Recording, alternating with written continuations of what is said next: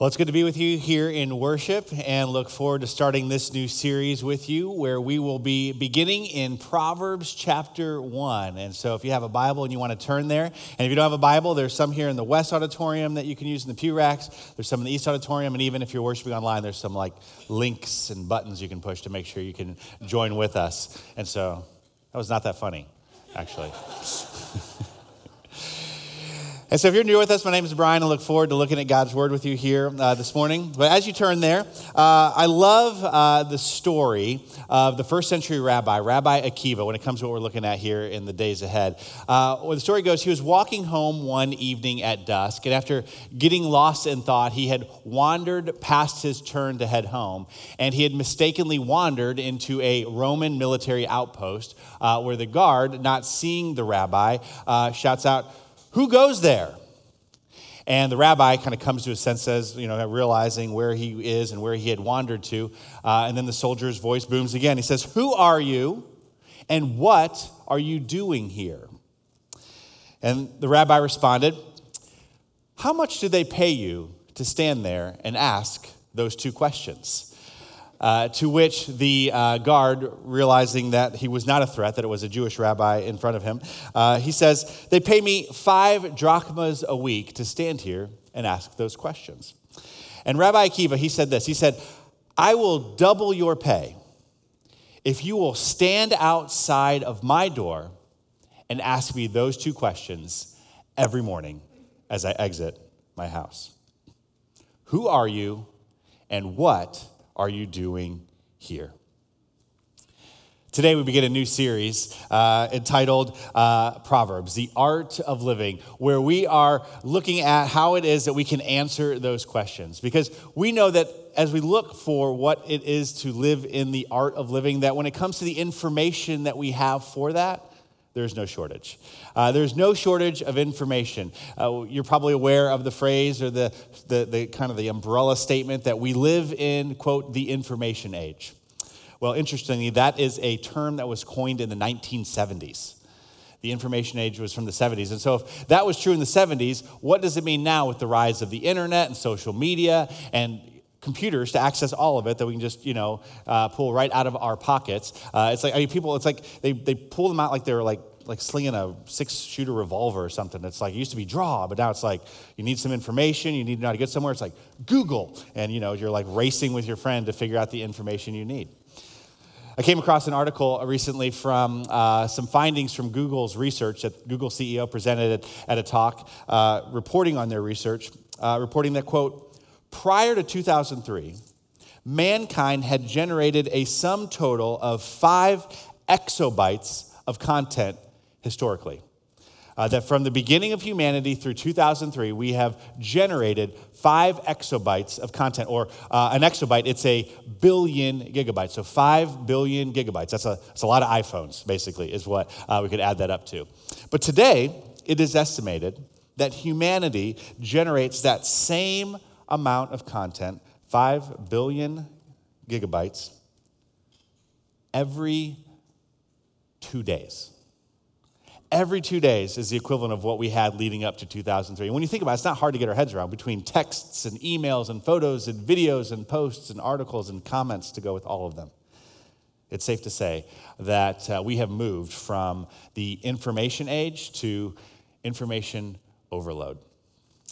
Information overload. So I think we would agree there's plenty of information, but when it comes to information, or what we might even say the acquisition of it, which would be knowledge, that there is a significant difference between knowledge and wisdom. There is a difference between knowledge and wisdom, that knowing is certainly not the same thing as applying, and learning is not the same thing as living. That wisdom is knowledge applied to living. And then for our purposes, while we gather, it is God's wisdom. It is God's knowledge applied to the living of our lives. That's what we're after. We're after God's wisdom, God's knowledge lived out in the functional living of our lives. And we see a concentrated bank of this and an opportunity for us from God in the book of Proverbs. And so with that, let's go ahead and jump into Proverbs chapter 1, verse 1, as the introductory words of this book of the Bible serves as the perfect introduction to our whole series. Proverbs 1, starting in verse 1, says, "These are the Proverbs of Solomon, the son of David, king of Israel." And so we see right out of the gate who has penned these Proverbs. They're penned by Solomon, who is king of Israel, who succeeds his father, King David, who's the prior king, about 1,000 years before Jesus, or about 1,000 years BC. And as Solomon steps into that role, God appears to Solomon. As he steps into his role as king, he appears to Solomon in a dream, as recorded in 1 Kings chapter 3 in the Bible. And God says to Solomon, he says, ask me whatever you want. Ask whatever you want of me, and I will give it to you. To which Solomon, realizing the life task ahead of him as stepping into the king of Israel, he asked God for wisdom and discernment. Wisdom and discernment. And God says, because you've asked for an honorable thing, I'm going to give this to you. Because you didn't ask for, fame and riches and all this, I'm going to give you wisdom and so much more. But it's interesting because, obviously as a king, he's going to have fame and fortune. So maybe he didn't feel like he had to ask for that. I don't know. But I love the way that Pastor Skip Heitzig puts it, applying the opportunity of Solomon maybe before our lives in what we have. He says it this way, that you might have money, but if you don't have wisdom to go along with that bank account, you will lose it. You might have fame, but if you don't have wisdom in your life, your fame will ruin you. Or you might even have a long life, like you want to live a long time.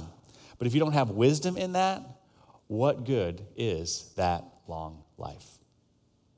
And so Solomon, he records much of that received God-given wisdom in the book of Proverbs. And so our English word, that word proverb, it comes from the Latin word proverbium. Proverbium, which is actually a breakdown of two Latin words, the word pro and the word verbium.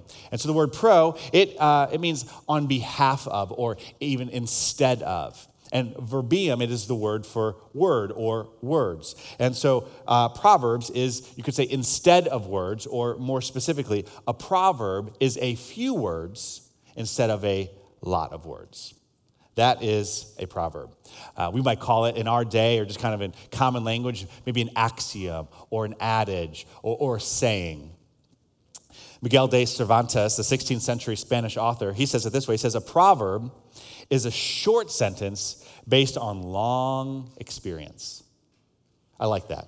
I like that, the idea that based on a whole lot of living and life and evidence behind just a few words we have in a proverb. They are concentrated nuggets of truth that as we chew on them and dwell on them and reflect on them, you could say, turn them over in your mind as we read them, that there is that much more to gain from them.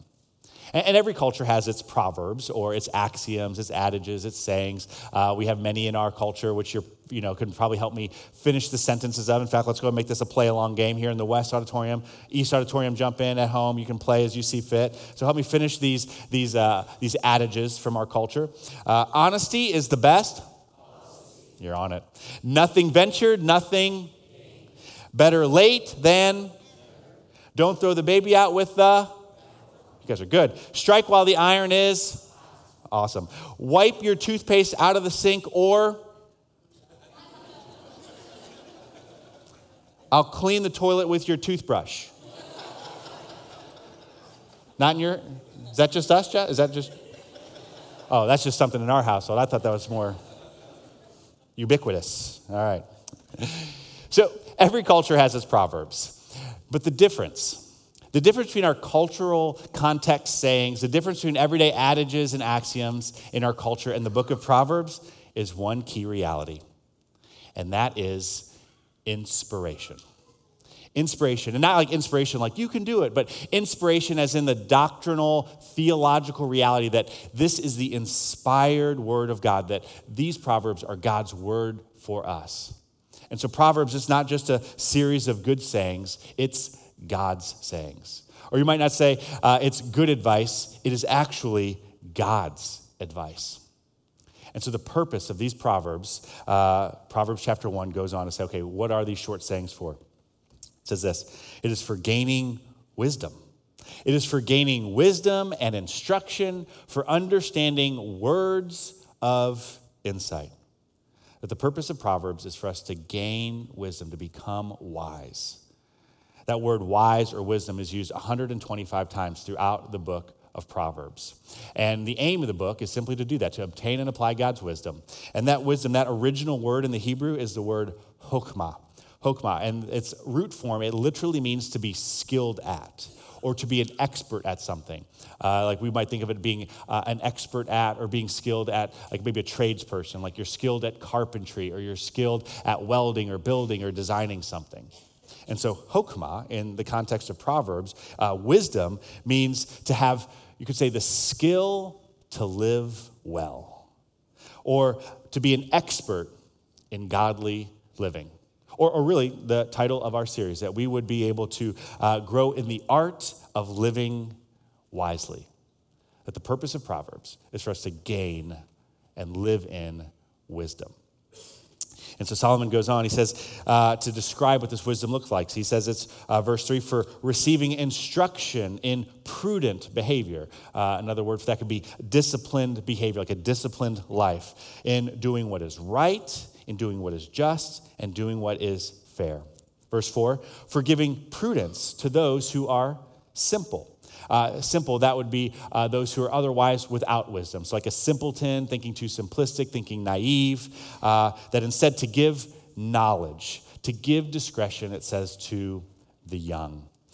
And young, really, that's a relative term as well, because we always, until the day that we don't, have time ahead of us to grow in wisdom, to grow older in wisdom, not just in age. A number of years ago, I learned of a practice that it's a Latin term, another Latin word called a florilegellum, which is a fancy word for basically a collection of sayings or writings or important things that you can use to reflect on. And so in a Christian practice, what you do is you take a journal of some kind and you actually capture passages of scripture and verses and things that have particular meaning to you that you can come back to time and time again. And so as I started this a long time ago, but the thing that I have more than any other is Proverbs. I've got page after page of Proverbs because I don't know how to say it. It's just like intuitively as a young man, I just knew like I wanted wisdom. Like I don't have a clue what I'm doing and I need all the help that I can get. And so you think about, graduation, we were married like 6 days after college. So what does it look like to be wise and being a new husband and then going into the ministry? How can I be wise about that? And, becoming a dad. And I'm even thinking of late with, the transition that we have between Pastor Wayne and I just want more and more wisdom. And it is intuitive. I think we feel that when we see it, we're drawn to it. But it's not just intuition. It is actually a biblical reality that it is wise to want to pursue more wisdom. That's better than anything we can get. Proverbs 16:16 says it this way: how much better to get wisdom than gold, to get insight rather than silver. Or Proverbs 8:11, for wisdom is more precious than rubies, and nothing you desire can compare with her. And so Proverbs chapter 1, verse 5, it goes on, it says, with this wisdom, let the wise listen and add to their learning. Let them add to their learning. And so when you think about adding to what we already have, it's funny, if you've read the Bible, why is it that you keep reading it? Like say you've already read it. Like, why do you keep reading? I don't know that I've had someone come up to me and say, hey, oh yeah, I've read the Bible. I've done that. Like, check. Like, I'm done with it. Like, it's like a one pass and then you're done. I mean, this church, it's been, teaching the Bible for 188 years. You think by now maybe you've gotten it, right? So why is it that you keep coming back to hear it over and over and over again? Well, because it's wise of you. It is wise of you to return back to what the Lord has for you in adding to your learning. Other translations translate it this way, that the wise may become even wiser. It's why all throughout the scriptures we have these refrains like, let me remind you, or do not forget, or remember, like recalling over and over, like the song we just sang that the worship arts team had written for us. It's this over and over again. We are returning to who God is and his wisdom for us in our lives. Proverbs 4:13 specifically says it this way too. Hold on to what you've been taught. Don't let it go. Guard it well. And we do that when we revisit it over and over and over again. And we feel this. I mean, we know, we've witnessed this in others, and again, we're drawn to it, I think, to a person who has wisdom, but yet at the same time, they don't have this sense of like they've got all the wisdom, like they've arrived, like they've got it, and they can check that off. There's no air of having arrived. It's like a wise person, it's like they want to hear it again. They want to be reminded. They want wisdom reinforced. To borrow from Rabbi Akiva, they want to reinforce every morning the wisdom to the answers to the questions, why are you here? And what are you doing here? We want to let the wise continue to grow wiser by adding to our learning. It goes on, and let the discerning get guidance so that we can get the understanding of proverbs and parables, so we can understand the sayings and the riddles of the wise. It is because Proverbs is, as Cervantes said, a short sentence based on a long experience, that it is just a few words full of and filled with much wisdom. It's because of that reality that we are, over the course of this series, you could say rather than, race through and run through as many Proverbs as possible, we actually want to guide you in extracting as much as possible by repeatedly reading over and over, reflectively, prayerfully, a single chapter of Proverbs over and over each week.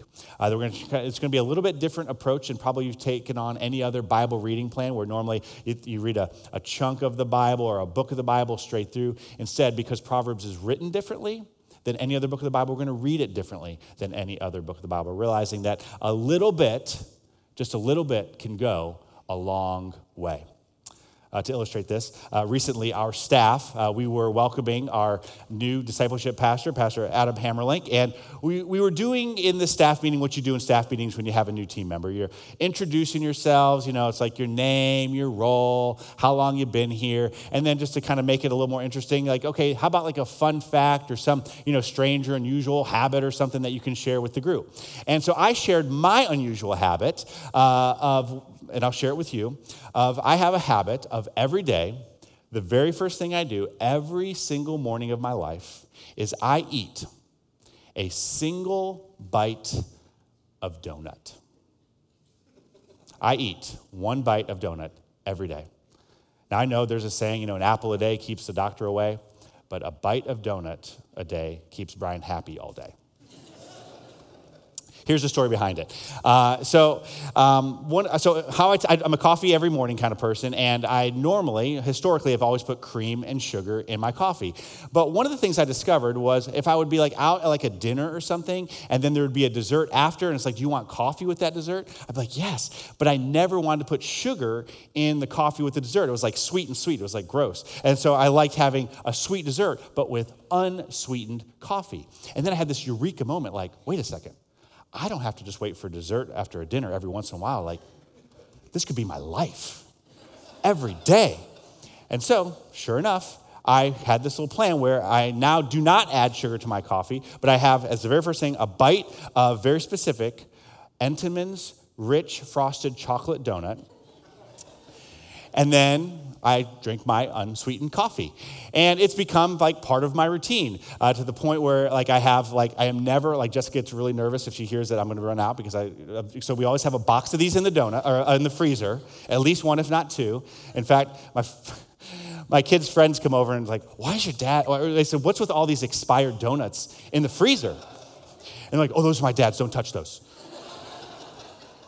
Because what I do is I freeze them, and I get one out at the beginning of each week, and I put it in a little Tupperware, and then with a knife, I perfectly cut out my little bite of donut that I eat. Oh, and there you have it. This is an aerial view of my actual Tupperware. Satellite shot, I think it is. And so I just take one bite a day and just work through that donut one bite at a time all week long. It's become a problem to the point where on our family packing list, we have on the list, Dad's Tupperware with at least one, if maybe not two, Entenmann's donut, depending on the length of, stay, wherever we're going to be, to make sure I have enough bites to get me through my time. Some of you may call that an addiction. I prefer the term an unbreakable routine.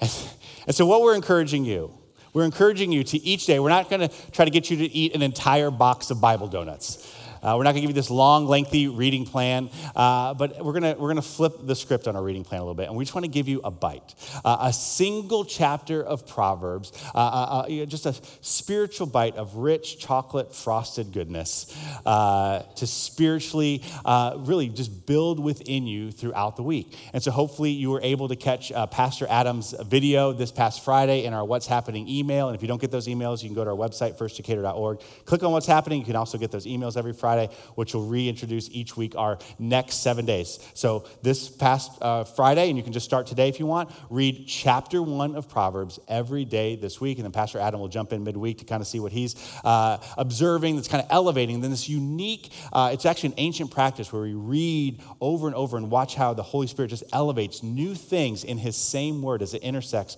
with our life time and time again. So I'm excited to see what God's going to do in our lives as we extract the most out of these few words each and every week, a chapter of Proverbs, same chapter for 7 days straight. Again, with this goal in mind, that as we read, as we reflect, as we chew on these Proverbs, that we might gain in our life, verse 6, an understanding of the Proverbs and the parables, of the sayings and the riddles of the wise. And as we do, may we know this. Verse 7, last verse, the bottom line, that in all of this wisdom, know that the fear of the Lord is the beginning of knowledge, but fools despise wisdom and instruction. And so when it comes to wisdom, wisdom always begins with God. That God in his infinite and perfect wisdom, he is the creator and the maker of this truth and the maker of wisdom. His true wisdom for us is going to give us the art of living as we are always beginning with God.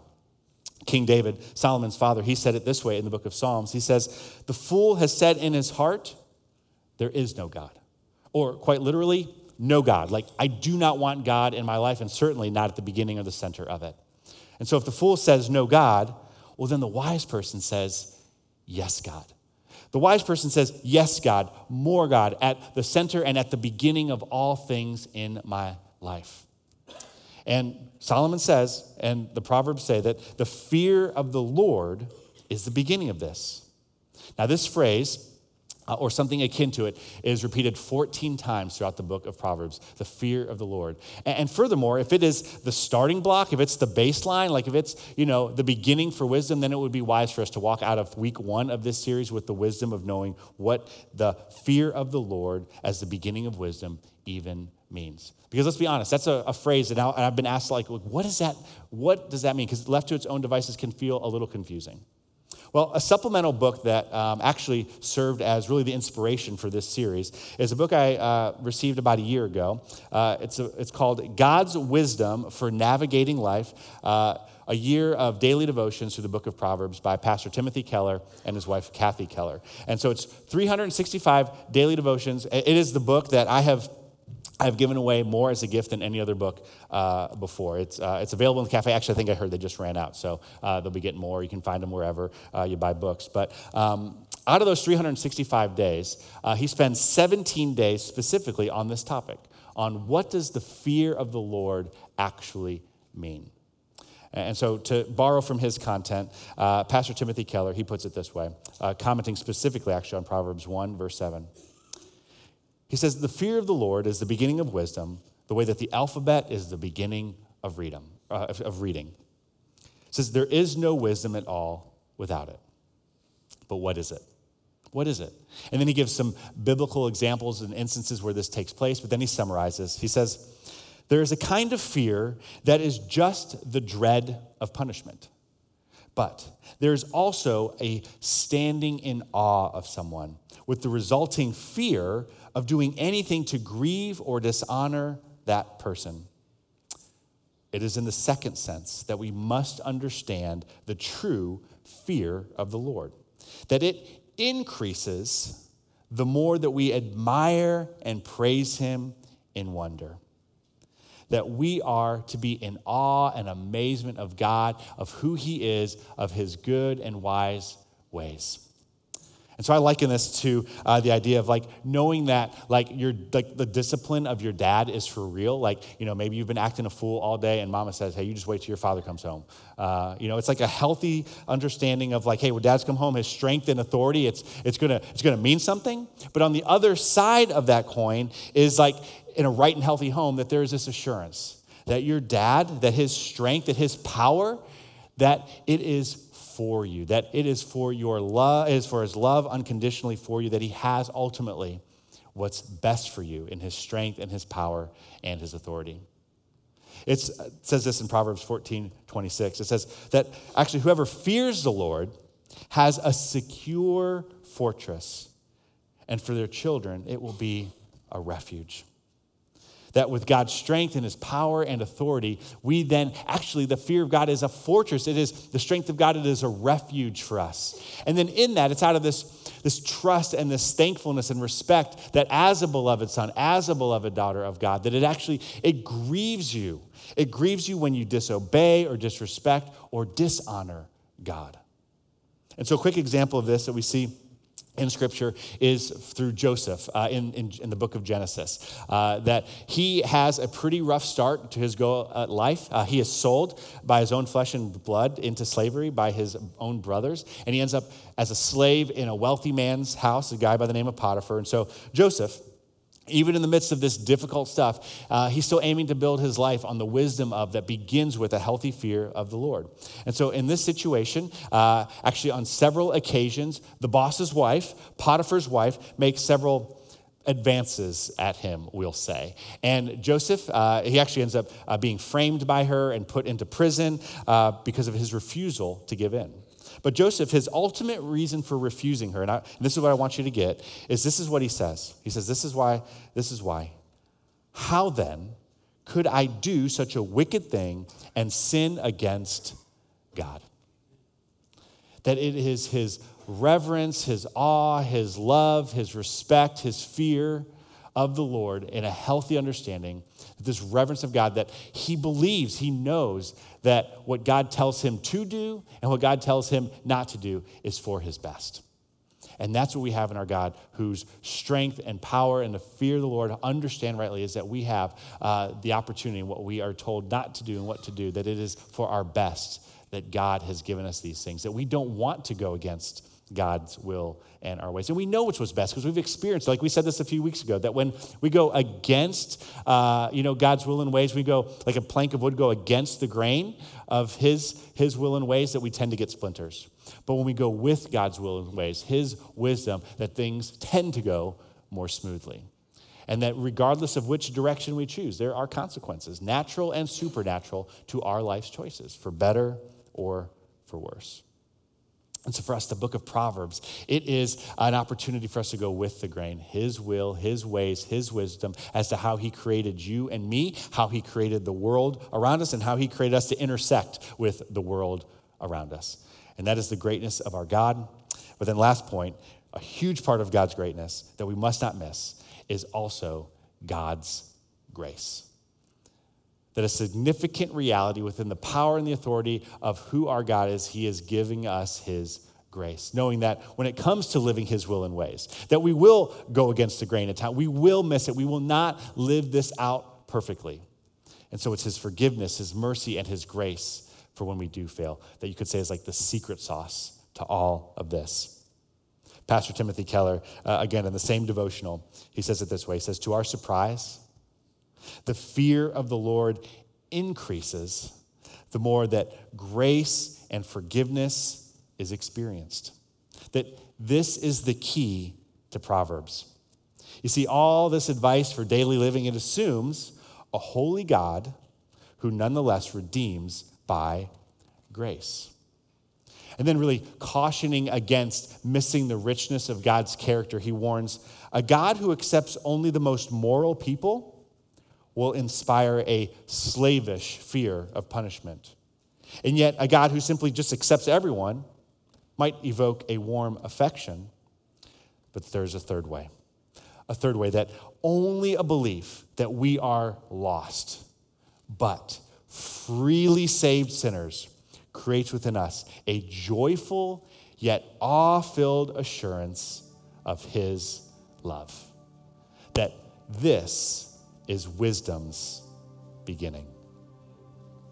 Or as the book of Proverbs says, to take a lot of words in just a few words. It's through love and faithfulness that sin is atoned for, and through the fear of the Lord that evil is avoided. And so that's what we're after. We're after God's will and ways and wisdom, but all under the umbrella and the covering of his grace, all of it by his authority. And so let's pray together as we embark on this journey as a church for the days ahead.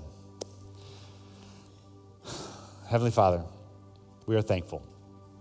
We are thankful for your gift of your wisdom made known to us and revealed in your word, that it is far better than gold and silver and rubies.